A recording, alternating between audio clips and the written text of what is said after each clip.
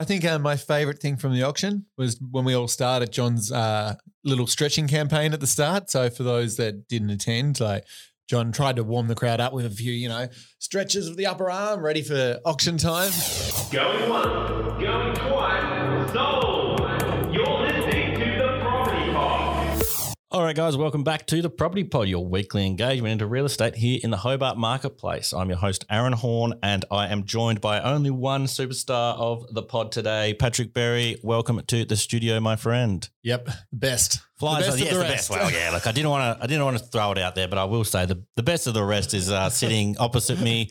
We worked out that John is Ulverston, Devonport, somewhere in the north of the state. Somewhere there. Just randomly came up yesterday and said, heading up to REIT board meeting for the next 3 days, Paddy. See you when I get back. Well, see, I heard a rumour that he's getting media trained for this event. Like he's got so Basti came in and said, J-Mac's getting media trained. I said, Is that what they're doing up there? I don't know, apparently something like that, just so he doesn't put his foot in it. And I said, well, that's kind of John's bread and butter. Putting his foot in it, digging a hole and getting out of it is what he lives for. They don't want him to be on camera reporting on behalf of the REIT until he's media trained. Well, look, the funny thing is, I'll shout out there for John, is he has a way with words and he has a way of digging holes, getting out of them. So, yes, I can imagine they're trying to ascertain something out of him, and REIT president said this. And so the whole world comes crashing down. But speaking of the way that he can spin words, just across the weekend, I went to my first ever auction. I've never been to one. It's funny you say that because you said digging a hole and that made me think of the auction because it was like a development site.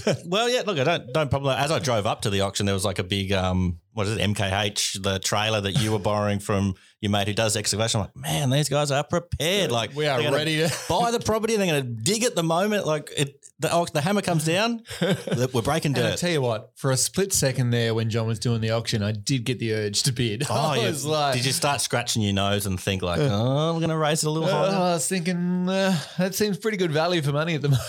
Yeah, look, so yeah, shout out to all the people that showed up and shout out to Aaron and John for their marketing campaigin. Yeah, 45 people turned up to the auction, 48 people somewhere there. So the front yard was just heaving with people. I know, it was crazy. I kind of pulled up and I was like, I can't find a park. I didn't expect this. So I rolled along. It wasn't too far from my place and I thought I'd come and grab some happy snaps and some stock footage for the company, and I roll in and I'm like, holy moly, there's people everywhere. It's because can't find a park because idiots like me turned up with a giant trailer and truck. Here's what it is.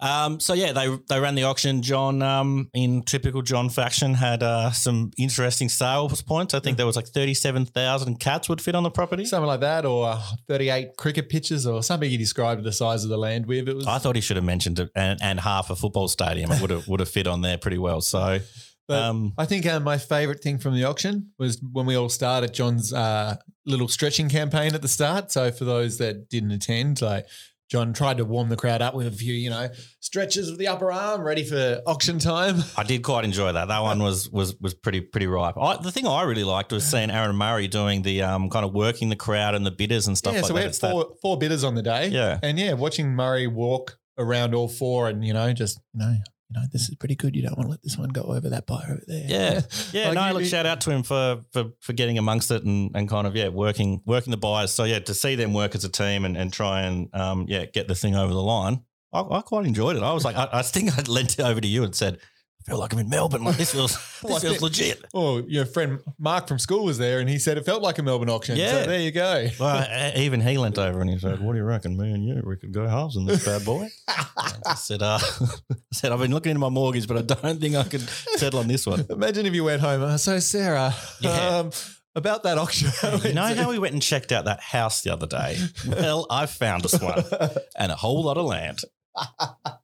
So look, shout out to the crew for putting that together. It was a fun little event and something kind of unexpected across my journey in real estate. What it's been. Why I know we've talked about this before. Why aren't auctions as popular here as you hear about the auction results in the mainland every weekend? I think it comes down to population and supply and demand. Yeah. I think if I was to think why auctions work really well in Melbourne is there's such a high volume of people that live there.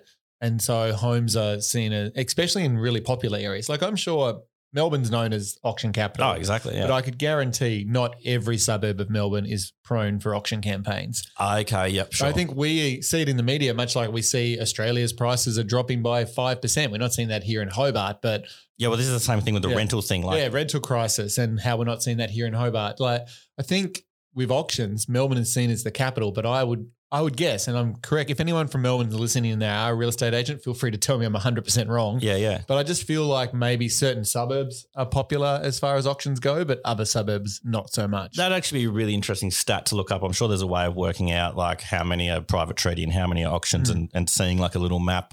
I reckon realestate.com would have something. Yeah, so I reckon your inner suburbs like your Hawthorns, your St Kildas, all of those ones that are sort of that 20-minute drive from CBD. Everybody's wanting to get in here, I reckon get to those. They are prime for auctions, but I reckon those newer build suburbs that are 45 minutes out on the highway. More private treaty out that way. But I might be wrong, but I'm just guessing. No, look, you're the agent. You know the stuff. I think that's why down here in Tassie it doesn't work. Like, you got to have a pretty unique property. If I was just to auction a 3-bed, 2-bath property in Glenorchy, it probably wouldn't get much traction as far as an auction goes. Well, even you've got like, to have a spin or something unique about it. Yes, and even in this property, like it was a really great development opportunity.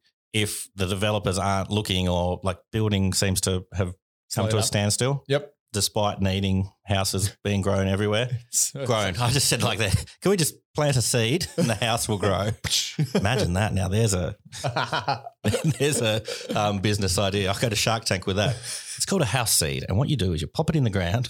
Well, you've seen on TikTok those fruits that they put in the plastic mold and they grow into. Oh, I get sucked into all those things. Yeah. I'm like, oh my goodness, I can make a tomato that looks like a skull. So ridiculous. They get me every time. But yeah, so look, obviously, you've got a rare opportunity for a developer, but you've got to have the right market and you've got to have the right people looking. So totally makes sense. Gotcha. No problem, Robber. Just having a man in a motorbike suit tell me that he's going to meet me somewhere. Got a drug deal to do.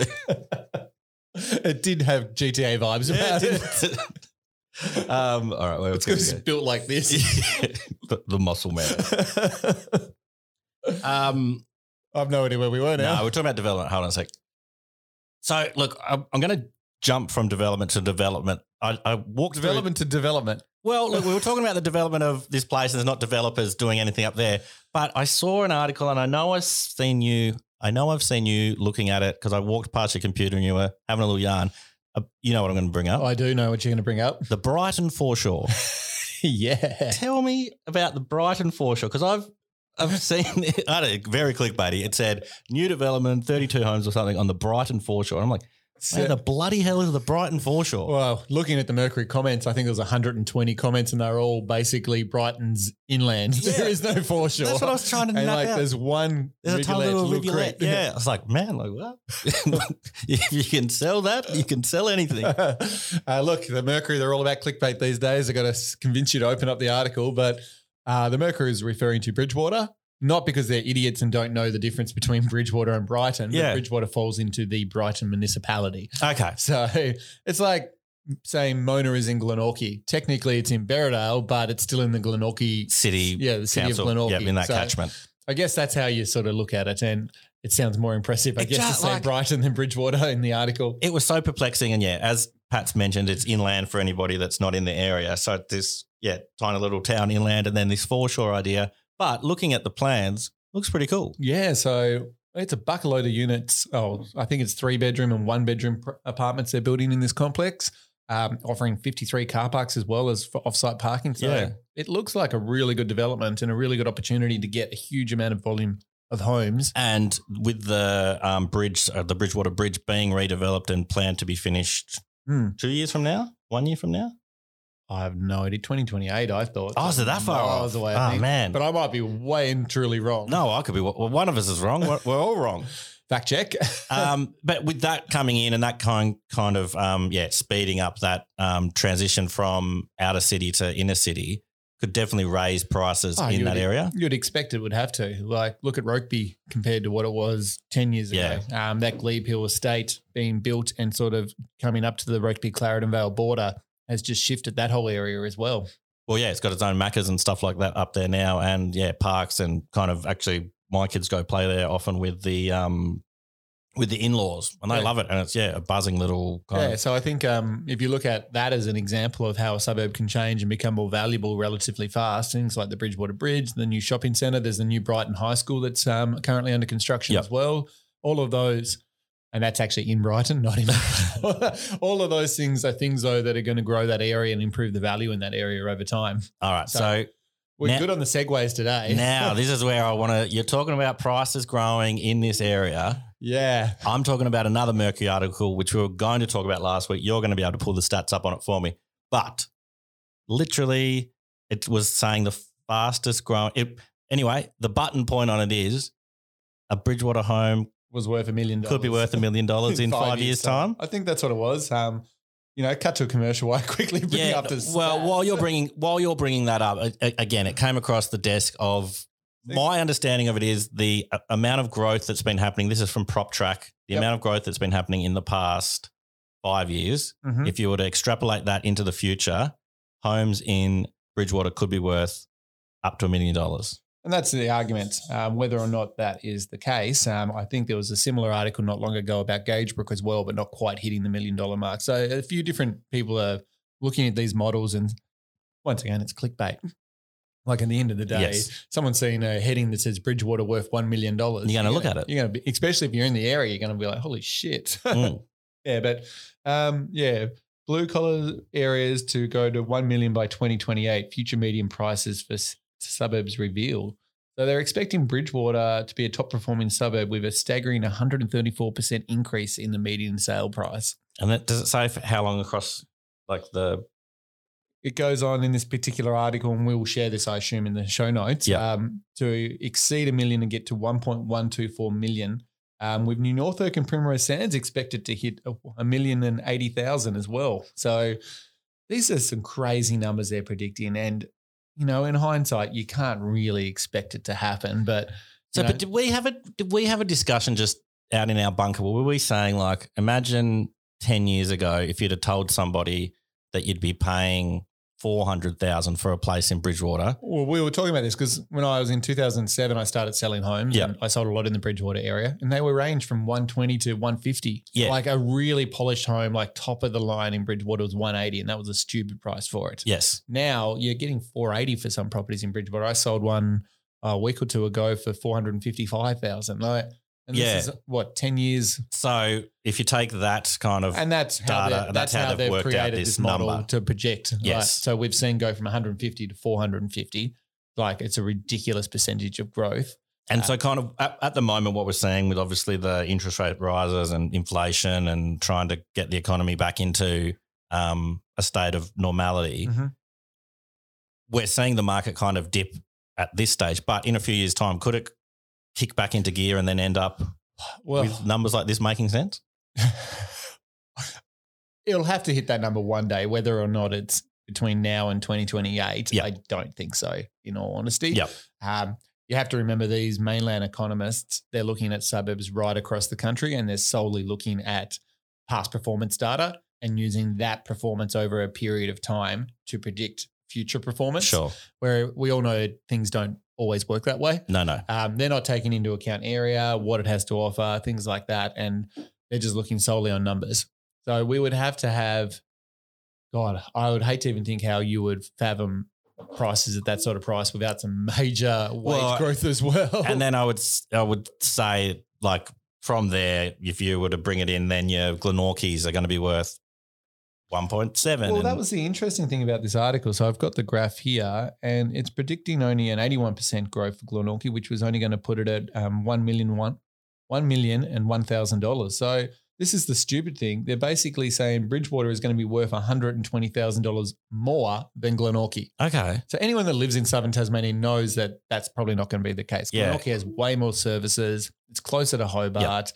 It's got a lot more to offer than Bridgewater currently does. So there's no way a further outlining suburb could be worth more than an inland, a closer suburb to the CBD. Yeah. Because if you've got the choice between buying in Glenorchy, which is a 10-minute drive to Hobart, or buying in Bridgewater, which is a 30-minute drive to Hobart, who's paying $125,000 more for Bridgewater over Glenorchy? Yeah, and then you've got to think of like the age of a bunch of the properties. Like I guess the only thing that Bridgewater might have over Glenorchy in 5 years' time is that there might be a bunch more new properties because there's more area to build these new developments. So you've got that going for it. It would have to be a lot of new homes, and because they've got to offset the older homes. Well, so if you've got 3,000 homes in the area, you'd have to build a bucket load to sell at that higher price. 7,000 new ones. In the Brighton Foreshore. Like I'm all for economists working out things. It'd be interesting to get a different economist like Domain or realestate.com. I think REA have 5 or 6 economists on their payroll. Yep. Like PropTrack has 1. So it'd be interesting. Nothing against this guy. Oh, no, look. It'd be really interesting to see crunch the numbers and bring it all together. These other economists predict for some of these suburbs. Because, it to me doesn't seem viable. No, look, I think there will be growth there, and I think if you are a long-term investor, then buying in the area now, you wouldn't lose money. Yeah, I think Aaron Murray here in the office, he's talking about new financial year about buying another rental property, and he's got Bridgewater and Gagebrook on his shortlist. Yeah, for sure. Because he believes there will be growth, and I'm not denying there won't be, but I don't think there's going to be 134% in growth in that period of time. That's a monstrous number. Like, geez, if we saw 50% growth, that would be still a ridiculous price. You're up $700,000-800,000. I was going to say that's an $800,000 home in Bridgewater. Yeah. So even 50% doesn't seem at this point feasible. Yeah. But who knows? Look, the numbers don't lie. It'd be interesting to see what happens. It's very exciting. The bit that I just can't get my head around is how this same report hasn't predicted Glenorchy to increase more than that. Yeah. Like I get that they're saying Glenorchy's already higher in value, so therefore it doesn't have as far to grow. Yep. I understand that, but I still can't understand how a suburb that's closer with more features cannot be worth more than an outlying suburb. Yeah, so I guess the way that you've got Glenorchy already as a hub of excitement and things happening. Like obviously we live in the area, so we're going to be talking it up sort of thing. And Bridgewater is being growing. Getting there. Like they have got some really good community events happening out there, and they've got some really strong drivers out there that are getting things up off the ground. I think the Winter Feast thing, remember last year we had the crew from the Kudalana Collective come in and talk up their Winter Feast. I think that's coming along later this month. And in the Bridgewater community. In the Bridgewater area, yeah. They also do a really good youth week event that we're always part of as well. So there are some really good community events happening. But I think the Glenorchy still just has that little bit more happening. Like, well, speaking of happening things, this is funny and kind of the flannelette curtain. I was just on the weekend. Did you head along to that To the North festival, the market? I did, and I froze my backside off. Far out, it was cold. But, all right, so anyone out there, To the North is in its 3rd year of running. It's run by the crew that do St. Albie, and it's in Moona. It's just along Albert Road. They had a market. I think it started off with like 20 stalls. Last year was 40 stalls. It was up to about 80 stalls this year. I went along. It was a hive of activity. There was things happening everywhere. So you got there a lot later than I did. I was there at 8:30, 9 o'clock, and it was a good crowd, but it felt empty. So I saw photos that you took later. Heaving. So I went at 8:30, grabbed some coffee and a breakfast before I went off to BMX racing. And had some Filipino breakfast. Yeah, I did. But I also had a toasted sandwich from the toasted sandwich shop. Yeah. And that took nearly 15 minutes to get. I would hate to think by the time you got there how long it was taking to get a toasted sandwich. Wow. We tried to get donuts and they were actually they were like, it's about 30 minutes away off just for the fryer to do all the donuts. Jeez. So I said, Jack, we might have to go get an ice cream. Well, we might have to stop at Coles. Yeah, something like that. But that being said, got a coffee from the crew at Sage and Lily. That was delicious. And it was just a cool little event in this hub. I actually had to explain to Jack. I said, we're going to this market. And he said, supermarket. I said, no, outdoor market. What? It doesn't have a roof? I was like, no, mate, this one doesn't have a roof. This is out in the open and you get to walk on the road. And knowing how much he loves garbage bins, I got to see every single garbage bin at this event. And don't you worry, there was no rubbish on the ground. There was piles and piles of rubbish in red bins, green bin, yellow bins. They were all covered. So anybody that needs to know about waste management in and around Moona and Glenorchy, Jack's your man. Jack's your man. So don't you worry about that. No, I think the guys did a great job. I love how this event keeps growing each year and it seems to get bigger and better each year. I'd love the fact that it also brings a lot of the local businesses in on it as well. So there's that nice crossover. A lot of it seems to be things from within the community itself. Yeah. No, the crazy bit of it is that it's kind of that little hipster side of Moona, which 10 years ago or before the flannelette curtain kind of moved, wasn't hipster. It was kind of more your boomer market. The amount of young people I saw with hip hats and but just keep in mind, I think Moona's going to be worth less than Bridgewater in another 5 years. Well, look, that's kind of that's the bit I don't get. Yeah, that's the bit I don't get. So it's very interesting that's where we're going. Very nice, way of popping that together, Pat. Yeah, appreciate that. No problem, mate. I think that's all we got time for today. We don't have John to kind of spin his wheels and give us time to think about what we're actually saying. We're really under the pump. Yeah. So good luck up north. I know you're in the Miami of Tasmania, Ulverston, because your dad's over in Miami at what's the event? He's at a real estate event in Miami. Chris.